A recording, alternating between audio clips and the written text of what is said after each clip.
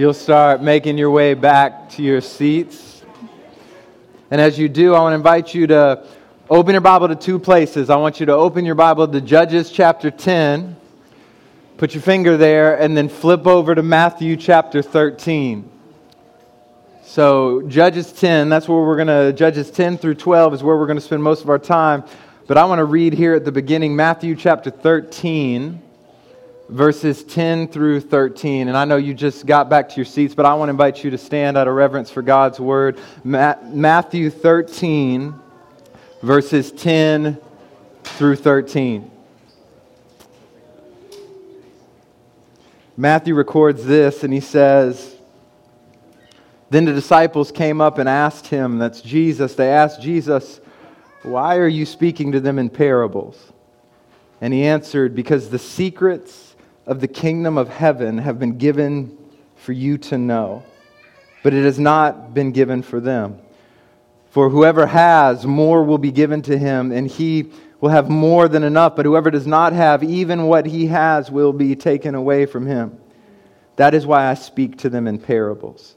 Because looking, they do not see, and hearing, they do not understand or listen."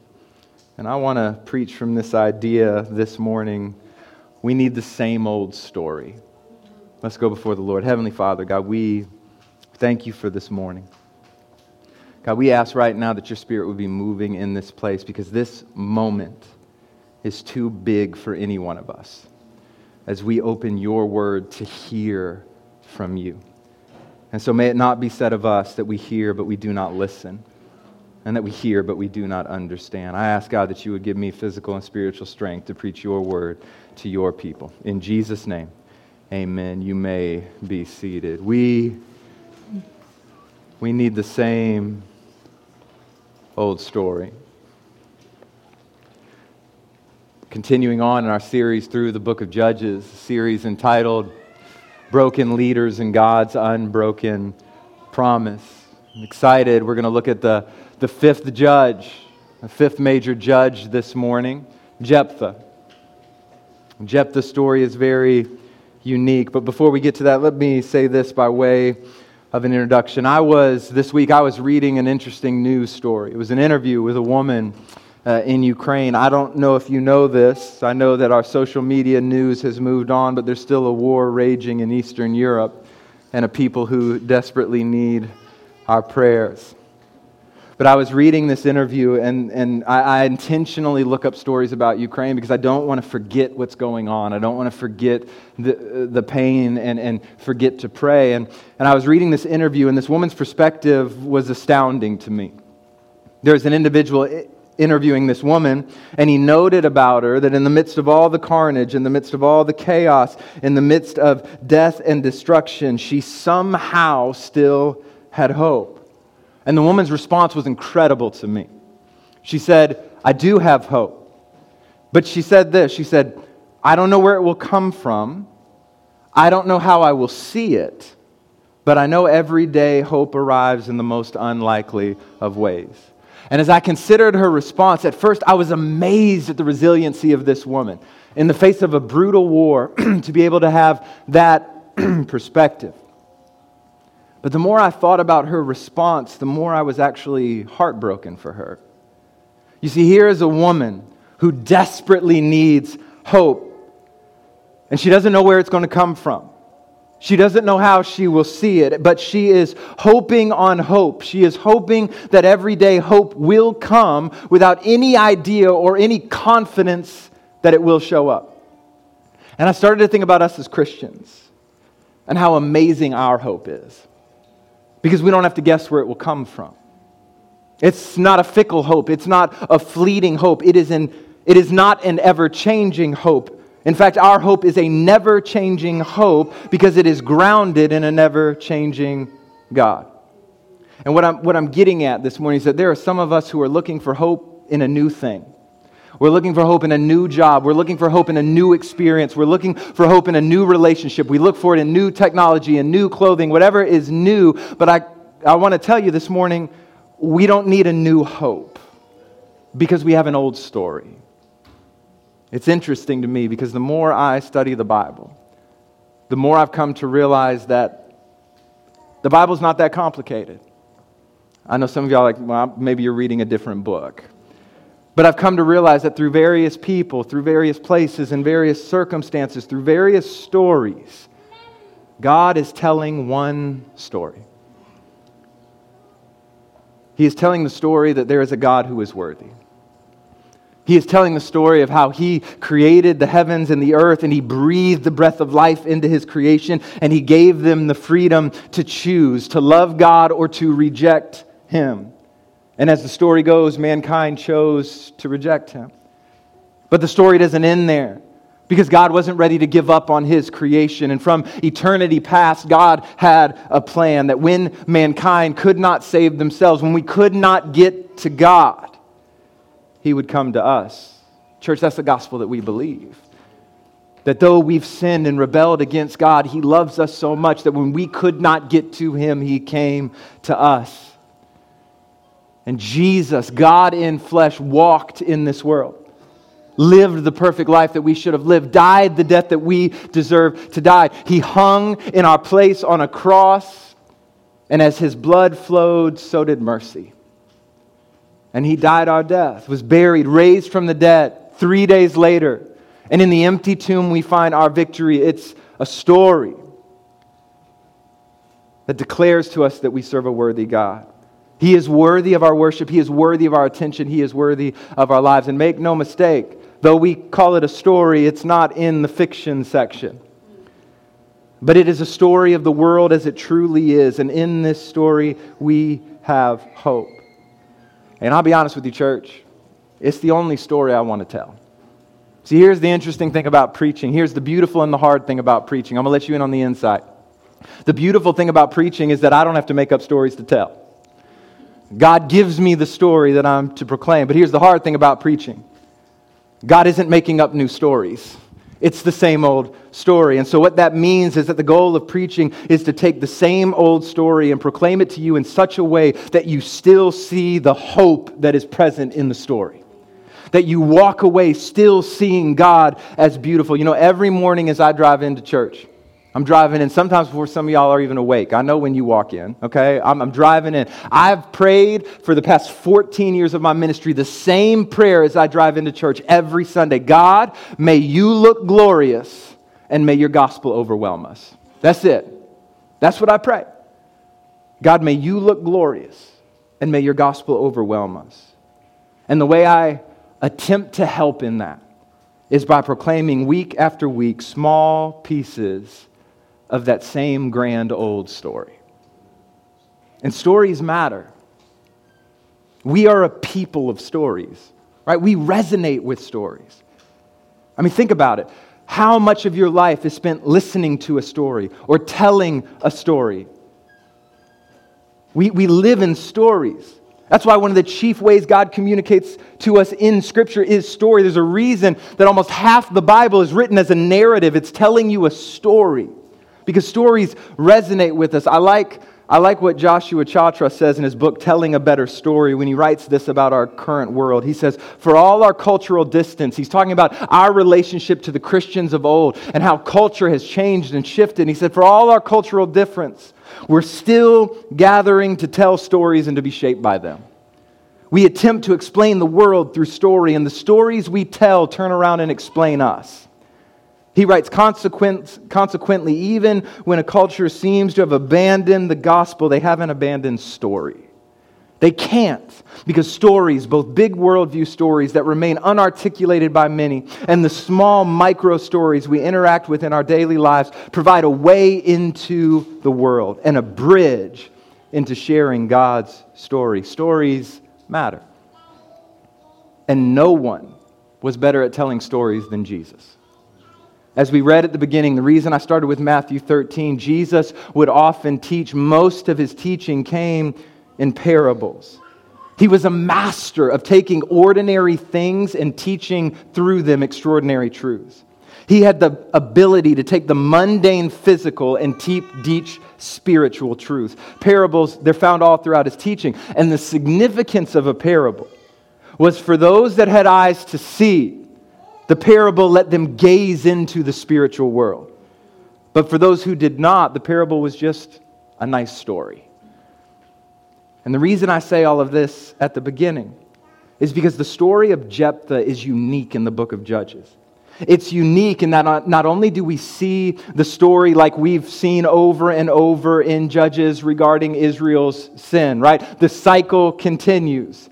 The people sin. They cry out to God. God is faithful. He raises up a judge. The judge delivers the people. And after the judge dies, the people fall back into sin. We see that. I don't want to minimize that. But the story of Jephthah also serves a unique purpose because Jephthah serves as a parable for us. See, as we watch how Israel interacted with Jephthah, we see God showing them how they've been interacting with him the whole time. One theologian, Miles Van Pelt, he says it like this. He says, as the narrative progresses, the people of Israel deal with Jephthah on earth how they deal with God in heaven. They reject him, but they cry out to him to save them.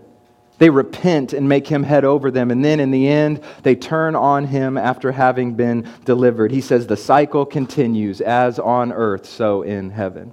The narrative of Jephthah is something of a parable. And it puts on display the ongoing corruption of Israel. And in the end, for Jephthah to deliver Israel, it will cost him his only child. The parabolic nature of this account is the intentional design of the author. It's not an accident. Jephthah's telling a bigger story.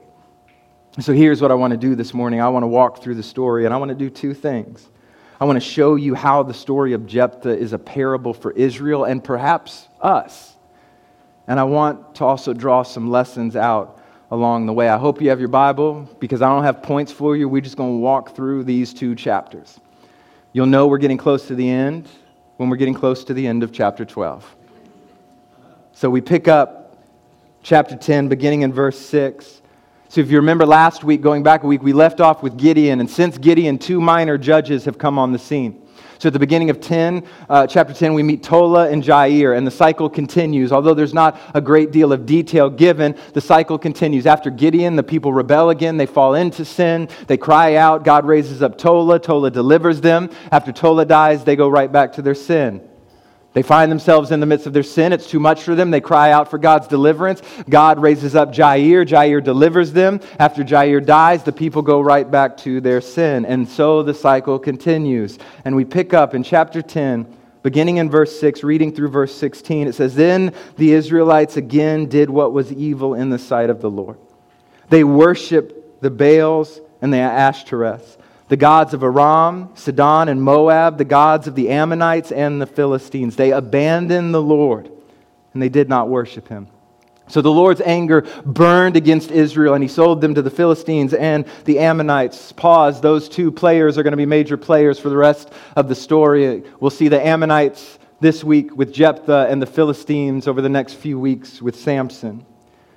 It says they shattered and crushed the Israelites that year, and for 18 years they did the same to all the Israelites who were on the other side of the Jordan in the land of the Amorites in Gilead. The Ammonites also crossed the Jordan to fight against Judah, Benjamin, and the house of Ephraim. Israel was greatly oppressed, so they cried out to the Lord, saying, notice this, it's different this week. We have sinned against you. We have abandoned our God and worshipped the Baals. But the Lord said to the Israelites, when the Egyptians, the Amorites, the Ammonites, the Philistines, the Sidonians, the Amalekites, and the Maonites oppressed you, and you cried out to me, did I not deliver you from them? But you have abandoned me and worshiped other gods. Therefore, I will not deliver you again. Go and cry out to the gods that you have chosen. Let them deliver you whenever you are oppressed. But the Israelites said, we have sinned. Deal with us as you see fit, only rescue us. So they got rid of the foreign gods among them and worshipped the Lord.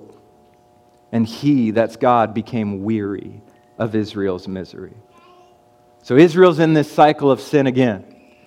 But in this account, as you picked up, in this account of their rebellion, there are some elements that we've not seen before in this cycle. So let me point out a few of them. First, we see a contrast between Israel's sevenfold rebellion and God's sevenfold faithfulness. Did you catch it? There in verse 6. God says that their rebellion consisted of worshiping 7 idols. Baal, the Ashtoreths, the gods of Aram, Sidon, Moab, the gods of the Ammonites, and the Philistines. There are 7 of them. You see, 7 in the Bible is a number of significance because it signifies something. It signifies completeness or fullness. And so God, by listing 7 idols, because it probably wasn't only 7, but God is intentional to just mention 7, He's highlighting the fullness of their rebellion, the completeness of their idolatry. But then He contrasts the fullness of their idolatry with the fullness of His deliverance. God's 7-fold faithfulness, because look at verse 11. The Lord said to the Israelites, when the Egyptians, the Amorites, the Ammonites, the Philistines, the Sidonians, the Amalekites, and the Maonites oppressed you, 7 of them, and you cried out to me, did I not deliver you from them? But you have abandoned me and worshipped other gods. Therefore, I will not deliver again. I don't want you to miss this, church. God is saying, for every time you've rebelled against me, I got a record of faithfulness to tell you why you should have trusted me.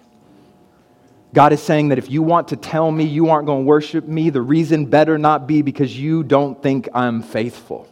The reason better not be because you don't have a good record of my goodness. God says, I have a track record of being a good God. I got a history with you, and that history ought to push you to trust me more. But you see, this goes all the way back to what we talked about in the introduction. Remember the introduction, the 2 introductions, they kind of set the stage for everything that we would see in the book of Judges. And in that second introduction, we had to wrestle with the truth that our worship will only be as strong as our remembrance. But do you know what that means? Every day, our worship should be greater than the day before. Because every day, if God's mercies are indeed new every morning, God has shown you more goodness and more faithfulness for you to look back on. Y'all have to sleep, so I'm going to have to wake you up this morning, okay? You know, I've been preaching for about 14 years now. That's a good record, right? It's not as long as some. Some of y'all are like, you're still a baby. I know I'm still a baby, but 14 years, I've got a little bit of experience under my belt. It's not as long as some. By God's grace, we'll add a few more years to it. And there's some of you in this room who have been around for all 14 years of that preaching. That's a testimony to God's grace in and of itself, because it means I ain't said anything that crazy that's pushed y'all away. Amen? Some of you have seen it from beginning to where it is now. And recently, I told her I was going to do this. She said it was okay. Recently, one of the sisters of the church, who's been around for a minute, not from the beginning, but has seen me for quite some time as a pastor, she said something to me. I appreciated it. It was a compliment. At least I think it was a compliment. If not, I misunderstood the whole thing. But she said, you've really grown as a preacher. She said, you're more passionate when you preach, and I love it. But then she said this, what changed? Now, I'll be honest. I didn't know how to answer that. And I know you're sitting here listening to me right now. And so I'm going to confess on myself. I didn't really know what to say, so I did what any good pastor would do. I spouted off some religious talk. And I said, well, I don't know, but praise God, He's still working. And listen, that's not bad. It's true. Praise God, He's still working. Amen? But I didn't have an answer as to what changed. But that question that you asked me a few weeks ago, it really resonated with me. And I began to ponder that question. Like, I thought about it for a while. And it wasn't until this week when I came to this truth that I realized the answer to that question. You see, I racked my brain trying to figure out what changed in my preaching. Like at one point, 2 weeks ago, I stood in front of the bookshelf in my house and just stared at the books that I've read for the past couple of years. Because, you know, like any good student, I don't actually put the books back where they go. I just stack up the ones I've read. So I'm looking through the stack, right? I'm saying, well, I haven't read any new books on preaching. This is true. This happened. I'm like, it wasn't the books. I started to think about the conferences and the seminars I've been to throughout the past years at this point. I was like, man, none of them have been about preaching and how to communicate better. And I thought about my sermon writing process. And I realized that my writing process has not changed for 14 years. It begins with prayer, study, frustration. More prayer, more study, a little less frustration. More prayer, more study, then the frustration goes back up again. More prayer, and somehow the Spirit of God helps me write some words on a piece of paper. It's been the same from the beginning to the end. But it wasn't until this week when I got to this text that I realized what it was. You see, it's not study. It's not academics. It's not me and something I'm trying to muster up. It's not seminars and conferences. It's just been time. You see, because in 14 years of preaching, I've been through some stuff as a pastor. I've been excused. I've been misused. I've been abused. And through it all, God has been right there. I've been through the fire and I've come out without the smell of smoke on me. I've been in the lion's den and not one of them has devoured me. I'm standing here 14 years in, not because I trained hard enough, not because I was smart enough, and let's be honest, not because you've been kind enough. I'm standing here because through it all, God has been faithful. I've seen it more, I've experienced it more, and it makes me just want to shout a little bit more. My passion has grown because I've got time in the game. You see, it's not theoretical to go through the fire anymore. It's not theoretical to be in the lion's den. It's not theoretical to have my back up against the wall, and yet God has not once failed to come through. So it excites me a little bit. It makes me want to sing a little louder. It makes me want to shout a little more. He has been faithful through it all. But it's the same old story. But the more I live, the more I get excited to tell it because I'm living it. Every minute of every day, we have all the more reason to praise Him because it's another minute He has kept His promise to never leave you and never forsake you. And I am convinced God has brought me too far to walk away now. But I'll do you one better. Can I tell you what else this text is positioned to teach us? Even when we fail to see His faithfulness, you can never out-sin God's faithfulness. My sin is great, but His mercy is more. I'll prove it. Look at what it says. Look back at verses 11 through 13, chapter 10, specifically the last line. It says, the Lord said to the Israelites, when the Egyptians, the Amorites, the Ammonites, the Philistines, the Sidonians, the Amalekites, the Maonites, when they oppressed you and you cried out to me, did I not deliver you from them? But you have abandoned me and worship other gods, therefore I will not deliver you again. Now keep reading, verse 14.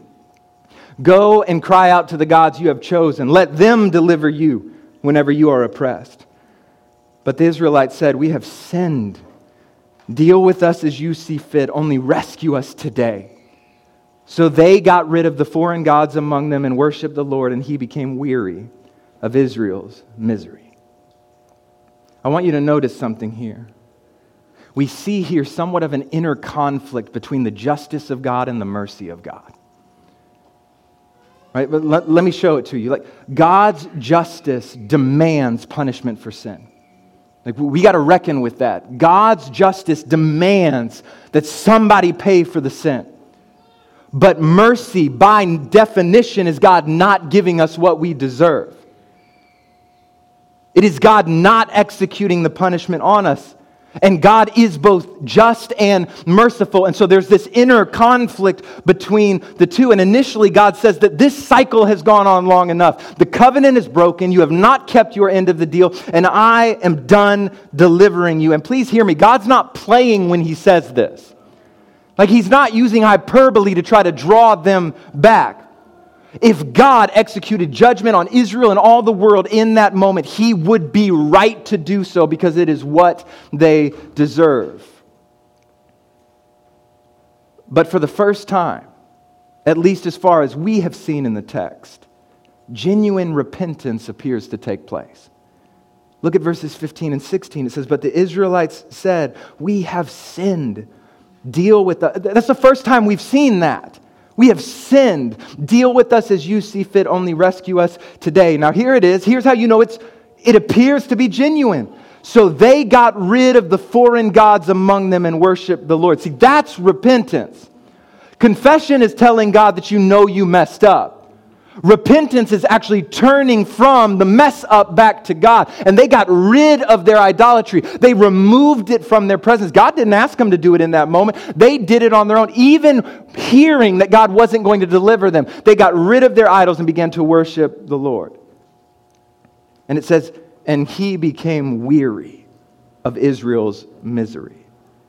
So we see God once again, rather than execute the justice they deserve, we see Him lean into mercy. Now, that does not mean that his justice won't be satisfied. And we'll get to that in a little bit, because we still have this tension. In the Old Testament, if God is merciful, it's hard for him to exact his justice. And if he is executing his justice, there's often not a lot of mercy present. And there's this inner conflict that has to be resolved. But in this moment, we see God lean into mercy. Now let me just kind of say it how I feel it. And then I got to move on, because we ain't even got to Jephthah yet. We're 20 minutes in. I don't care how far gone you think you are. As long as there is breath in your lungs, there is mercy available to you. I don't care what you've done. As long as there is breath in your lungs, there is mercy and grace available to you. You know, mercy and grace, they're cousins. They run together, right? You can never out-sin God's grace. As Julia Johnston penned in 1911, marvelous grace of our loving Lord. Grace that exceeds our sin and our guilt. Yonder on Calvary's mount outpoured. There where the blood of the Lamb was spilled. Some of y'all know it. Grace, grace. God's grace. Grace that will pardon and cleanse within. Grace, grace. God's grace. Grace that is greater than all our sin. And so what does God do? Well, here for Israel, as a result of him leaning into his mercy, he raises up a judge. And here in chapter 11, the parable begins, because we're introduced to Jephthah in verses 1 through 3, and it says, Jephthah, the Gileadite, was a valiant warrior. He was the son of a prostitute, and Gilead was his father. Gilead's wife bore him sons, and when they grew up, they drove Jephthah out, and they said to him, you will have no inheritance in our father's family, because you are the son of another woman. So Jephthah fled from his brothers and lived in the land of Tob. Then some worthless men joined Jephthah and went out on raids with him. So we learn a little bit about Jephthah in his introduction. And remember, we want to understand Jephthah as a real person, and what has happened is actual history, but pay attention how God uses this man to show a greater picture of how his people have treated him as God. You see, we learn that Jephthah was a valiant warrior. Now, let me say it like this. Before Jephthah was ever called upon to fight in this circumstance, he had a track record of winning some battles. But we learn that he had a rightful claim. See, though his mother was a prostitute, his father was Gilead himself. They're called Gileadites. Clearly, he's got a claim to these people. His dad is the one they're named after. So he was a true Gileadite. He had a claim to the people. But notice this, they kicked him out. Why? Because Jephthah was born of a prostitute. So his brothers saw him as potentially hindering their earthly prosperity. What does the text tell us? They didn't want him to get any of the inheritance. Why? Because they wanted it. And so they cast him out. Now watch this. How they treated Jephthah was how Israel had been treating God. Because God has a rightful claim on the people that he has created. And on top of that, God has a track record of fighting for his people. But when the people think that they don't need him anymore, and they see faithfulness to God as more of a hindrance to their prosperity in the land, they cast him aside. But let's be clear, Jephthah isn't just a parable of how Israel treats God. He is a living parable of how we can treat God. You know what I'm talking about. I want you, God, as long as you don't infringe on my earthly prosperity. Let's be honest. Often we only want God to grant us wishes to get the earthly prosperity that we want more than we really want him. Now, it's still not resonating with you. It's resonating with me. Maybe it will resonate with you. We want God to bless our actions rather than finding God's blessing by acting obediently to him. That's what we want. We want to do what we want to do, and we just want God to bless whatever we want to do. But what the Bible tells us is that the purpose of God is not to bless whatever you want to do. The beauty of a relationship with God is that when we are obedient to him, we get to experience the fullness of the blessings that come by simply being obedient. We don't talk about this enough in the church. Like I want you to see God as glorious, but part of the reason I want you to see God as glorious is because I need you to know you have to be obedient to him. The Bible is full of commands, and they're not optional. Holiness matters. Obedience matters. Righteousness matters. When God says, don't sleep with that person until you're married, He's not giving you a suggestion. When God says that a marriage is between a husband and wife, He's not giving His opinion. When God says, no, push that aside and run faithfully after me, He's not giving you an option. He is telling you, this is right and good and true. And if you want the blessing that comes from me, you have to be obedient to me. But they didn't want that, and we see it with how they treated Jephthah. They wanted their earthly inheritance, and Jephthah was a hindrance. So they cast Jephthah aside. But watch this. This is not us. They go get him when they need him. Look at verses 4 through 11. Sometime later, the Ammonites fought against Israel. So now we're back in the conflict, right? We got a little bit of background in Jephthah. Now we're back to the current time. The Ammonites fought against Israel. When the Ammonites made war with Israel, the elders of Gilead went to get Jephthah from the land of Tob. They said to him, come be our commander and let's fight the Ammonites. And Jephthah replied to the elders of Gilead, don't you hate me? Or didn't you hate me and drive me out of my father's family?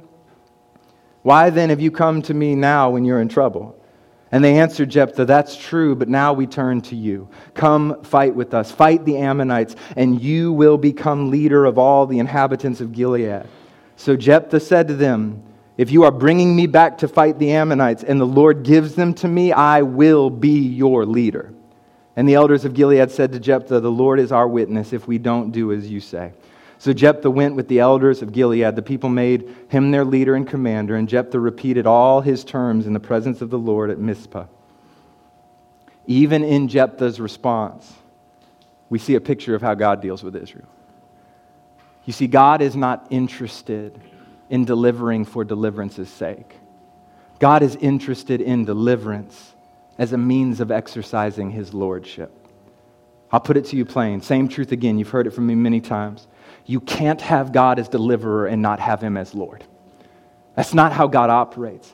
Listen to me. The blessing of God is not only seen in God's deliverance. The blessing is found in having Him as Lord.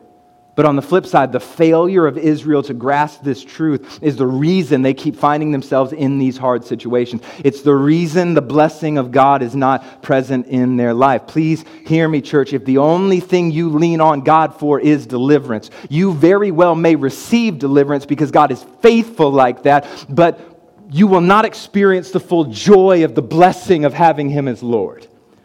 Again, blessing is found in obedience. I'll prove it to you. Go all the way back to the beginning. Before there was even sin in the world, and we see that blessing is tied to obedience. Because in Genesis 1:28, when God is speaking to Adam and Eve, it says, God blessed them and said to them, be fruitful, multiply, fill the earth, subdue it, rule the fish of the sea, the birds of the sky, and every creature that crawls on the earth. The blessing is tied to the command.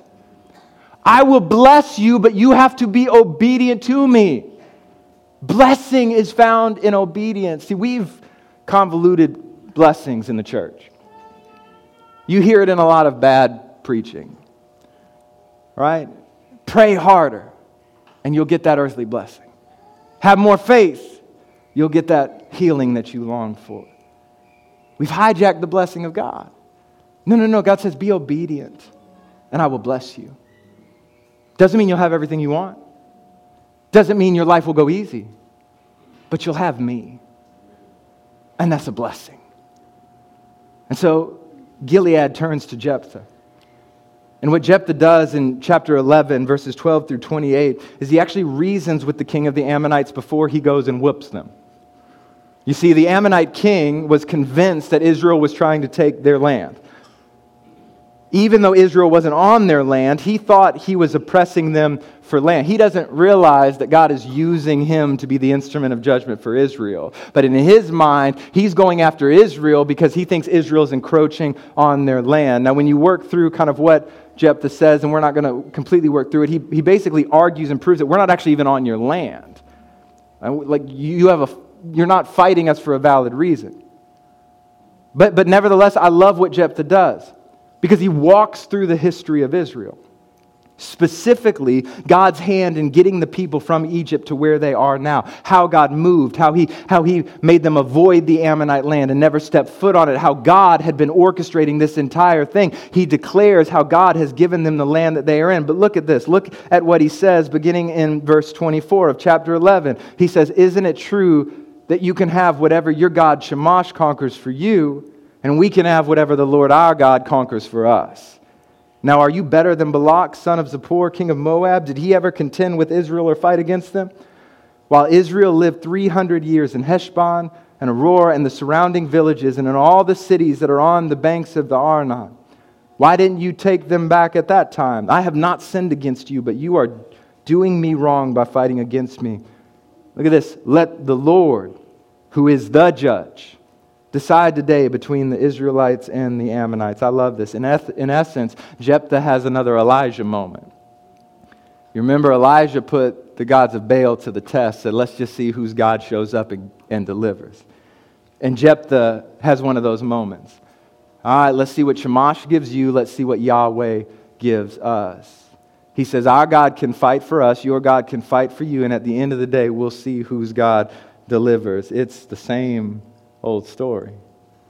But then verse 27, again, I have not sinned against you, but you are doing me wrong by fighting against me. Let the Lord, who is the judge, decide today between the Israelites and the Ammonites. Again, don't miss this. You see, not only is our worship as strong as our remembrance, but our confidence in the future is only as strong as our remembrance. You see, confidence for the present is contingent on what we remember God has done in the past. Let me try to give you a story. I remember the first time I rode a roller coaster. I do. It's Kentucky Kingdom, right? Kentucky Kingdom, great place. Some people who are here today work there. I remember the roller coaster. I don't even know if it's still there. Is Thunder Run still there? Still there. First roller coaster I ever rode. I was scared to death. All right? We had one of those field trips where I've been to Kentucky Kingdom before, but I never got on a roller coaster because it's basically just with my family, and so you don't have to show off for your family. Like I could be a little scaredy cat. But we went with our school, and I'm with my friends, and you can't be scared of a roller coaster in middle school. Okay, it's not a good look for you. And all my friends are going to get on it, and I knew that Thunder Run didn't go upside down, so I was like, that's where I'll start. Petrified. Get on the roller coaster. Have the time of my life. Time of my life. I mean, it shakes real hard, though, you know. But it was still, I had a headache, but I had the time of my life. See, the cool thing about, like, when the schools go, I don't know if JCPS still does it, they had, like, a school day where, like, a lot of the schools went, but, like, half the schools canceled. So there was nobody in the park, basically. So I think I rode that thing, like, 10 times, back to back to back. When I got off of that roller coaster, I was an expert on roller coasters. Expert. So we went and rode some of the other roller coasters, right? And I remember one of the later roller coasters towards the end of the day, there was another kid who was scared. And I'm talking to him like, hey, you don't need to be scared. This roller coaster is safe. He's like, well, how do you know? How do you know? I didn't know anything about the bearings, the rails. I had no idea how the seat belts and the things work, but what I knew is that in the past, the roller coaster hadn't killed me, so I had confidence moving forward. I didn't know anything about the gears, the wheels, nothing like that. On a lesser, lower level, how much more ought it to be with God, who is the one who cranks the gears, who holds the world in his hands. We have seen him deliver. How much confidence ought we to have moving forward? But notice that I didn't say our future deliverance is contingent on our remembrance. I said our confidence is. Because God's so faithful that even when your confidence wavers, he will still be good to you. But the only way, listen to me, church, the only way we can face the trials ahead of us with boldness is if we remember the trials that we have gone through. Well, how do we do this? Well, how did Jephthah do it? He knew the Word of God. Again, pay attention to this. This is a beautiful nuance. When Jephthah looks for evidence to support his confidence, he recounts Exodus and he recounts Deuteronomy. He knows what God has done, so he can say with confidence what God will do. But here's what I want you to see. Jephthah had some experiences in his life that he could have looked back on. It said that he was a valiant warrior. You're not known to be a valiant warrior unless you have valiantly fought some battles. But notice this, when he looks back, he doesn't look back on his own experience as the chief indicator of God's faithfulness. He roots his confidence in the story of God of old. A story that he had not even fully experienced, but he had heard about it and believed. Listen to me, we want to remember what God has done and where he has shown up in our individual lives. We do, but that can't be the place that we look first. Because there are times when God has worked and we didn't see it. There are times where he has been moving and he has been working for our good and we have not been able to trace his hand. There are times that we have gone through the fire and we look back and we still don't know why we went through the fire. But we know that God was there. And what I'm getting at is that if you want confidence in the present based on what God has done in the past, you need to look back further than your experiences because the faithfulness of God is seen in the old story. How do you know that God will heal your broken heart? Because the Bible tells me there is a balm in Gilead. How do you know that God will deliver? Because the Bible tells me that there were 3 who were thrown into the fire and 4 who stood there. How do you know that there is no battle too great? Because God slayed a giant with a shepherd boy and a rock. How do I know that when I stand before God at the end, I will be invited in? Because the Bible tells me that the tomb is empty. My confidence is not rooted in my experience, but in the story of old where God has proven to be a faithful God. I'm trying to tell you that you need a confidence that's bigger than your experiences. Because sometimes we can misunderstand our own experiences. And so where do we find that confidence? In the Word of God. I know it might seem kind of Sunday school, and maybe you think you've moved beyond it, but church, let me just tell you, you need the Word of God. Right? Like that's the basics of obedience. Wake up and read the Word of God. And be reminded of His faithfulness before you need that confidence and you step into your day. We need the Word of God. There is life. There is hope. There is power. There is redemption. There is beauty and worship in this book. I don't know if you know this, but life is hard. And I know you might be able to muster up some confidence and some strength. Some of you have walked and lived longer than me, but I know even in my short life, I have yet to been able to muster up all that I need on my own. But in the Word of God, there is hope and there is power. And in this book, God speaks. His word will never return void. The grass withers, the flower fades, but the word of the Lord endures. And so Jephthah, for all his experiences, he remembers back even further to the goodness, the faithfulness, and the victory of God. And guess what? His confidence was not misplaced. Because God shows up. We read in verse 29, the Spirit of the Lord came on Jephthah, who traveled through Gilead and Manasseh, and then through Mizpah of Gilead. He crossed over to the Ammonites from Mizpah of Gilead. Then verse 32, jump down.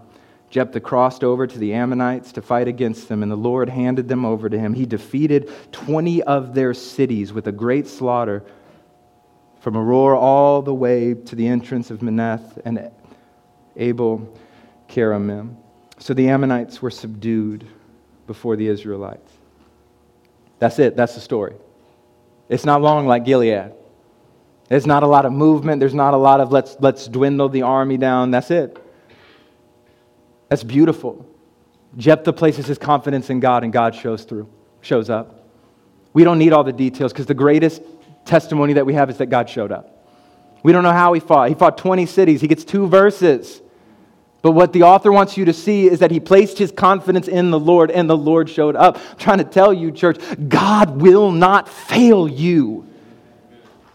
You might not get all the details. You might not know the whole story. But when you look back, the one thing you can know for sure is that God has not failed.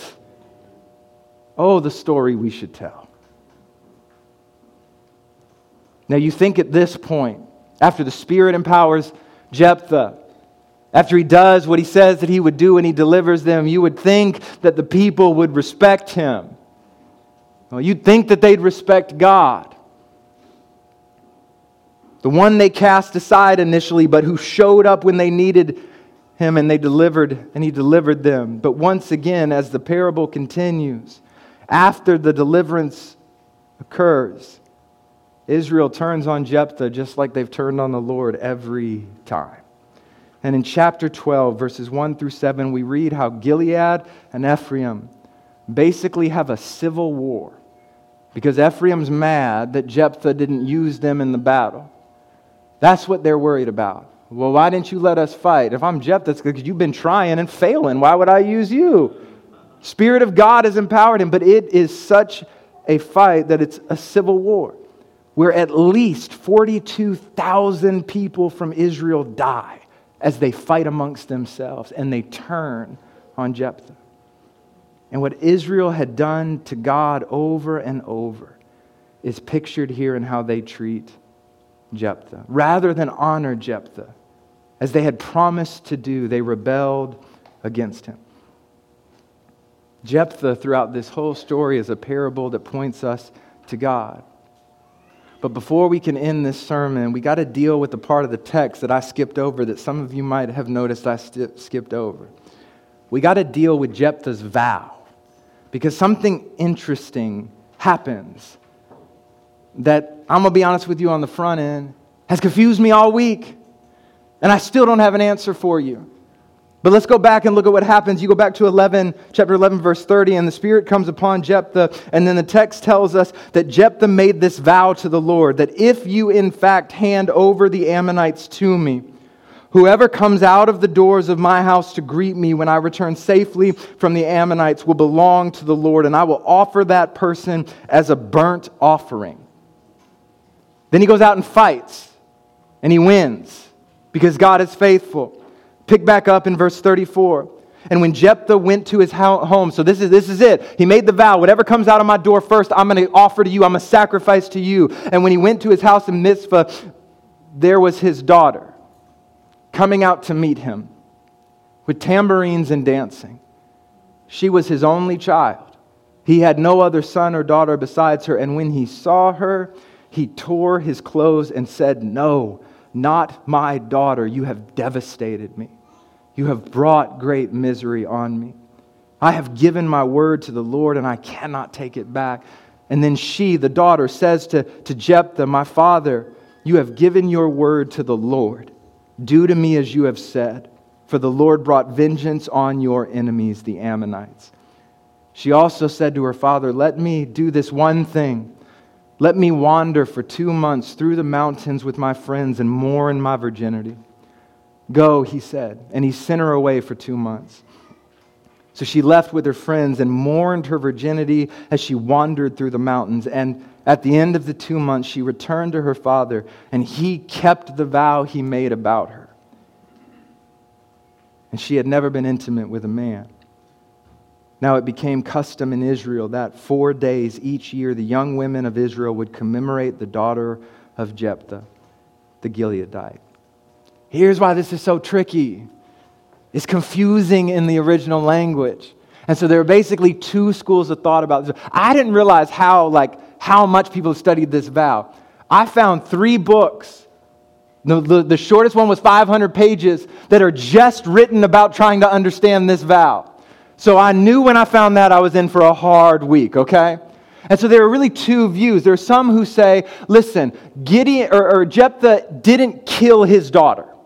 That's not what the vow is. And they look at the Hebrew text where it says that whatever comes through the door first will be given to the Lord and offered as a burnt offering. And they say in the Hebrew that could be translated "or offered as a burnt offering." So that whatever came through his door, if it was a human, they would be dedicated to the Lord. If it was an animal, they would be slaughtered for the Lord. And so Jephthah doesn't actually kill his daughter. They say it doesn't make sense because the Spirit comes on him, and then the first thing you see is him making a pagan vow to the Lord after he has the Spirit. And they say it doesn't make sense. But then you got some who says, listen, that's a modern view. For all of church history, they've understood it that Jephthah was a fool and was trying to secure his victory because even though God had been faithful, he, like all of us, had doubts. And so he tries to make a deal with God. If you will just do this thing, I'll do this for you. And it came back and it bit him in the butt because what he offered unknowingly was his child. And so after she mourns, he has to kill her and offer to the Lord. But that doesn't make a lot of sense because why would God allow a sacrifice that he has already outlawed in his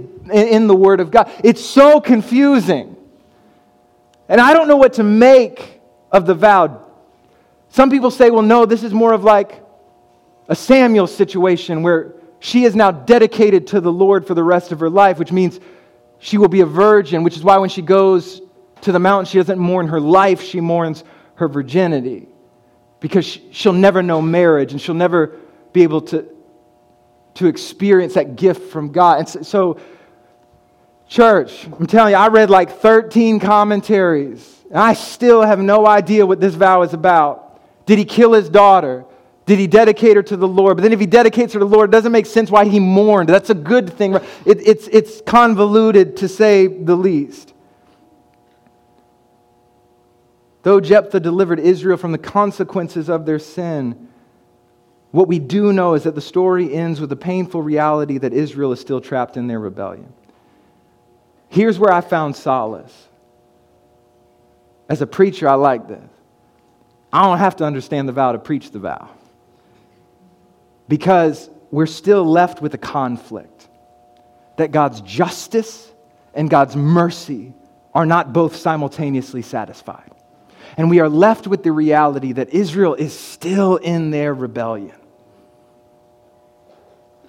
And as Jephthah has the entire story pointed us to God, even in this vow, he is still pointing us to God, and he is a lesser physical picture of a greater spirituality. Because there are some things we know for sure about the vow. Jephthah is a father who unknowingly offers his child in an attempt to secure the deliverance of God. And when all is said and done, both Jephthah and his child mourn the outcome. Some of y'all know where I'm going. Jephthah is pointing to a better father and a better child. He is foreshadowing a father who will be pleased to offer his child, and a child who will not mourn but will embrace what lies ahead.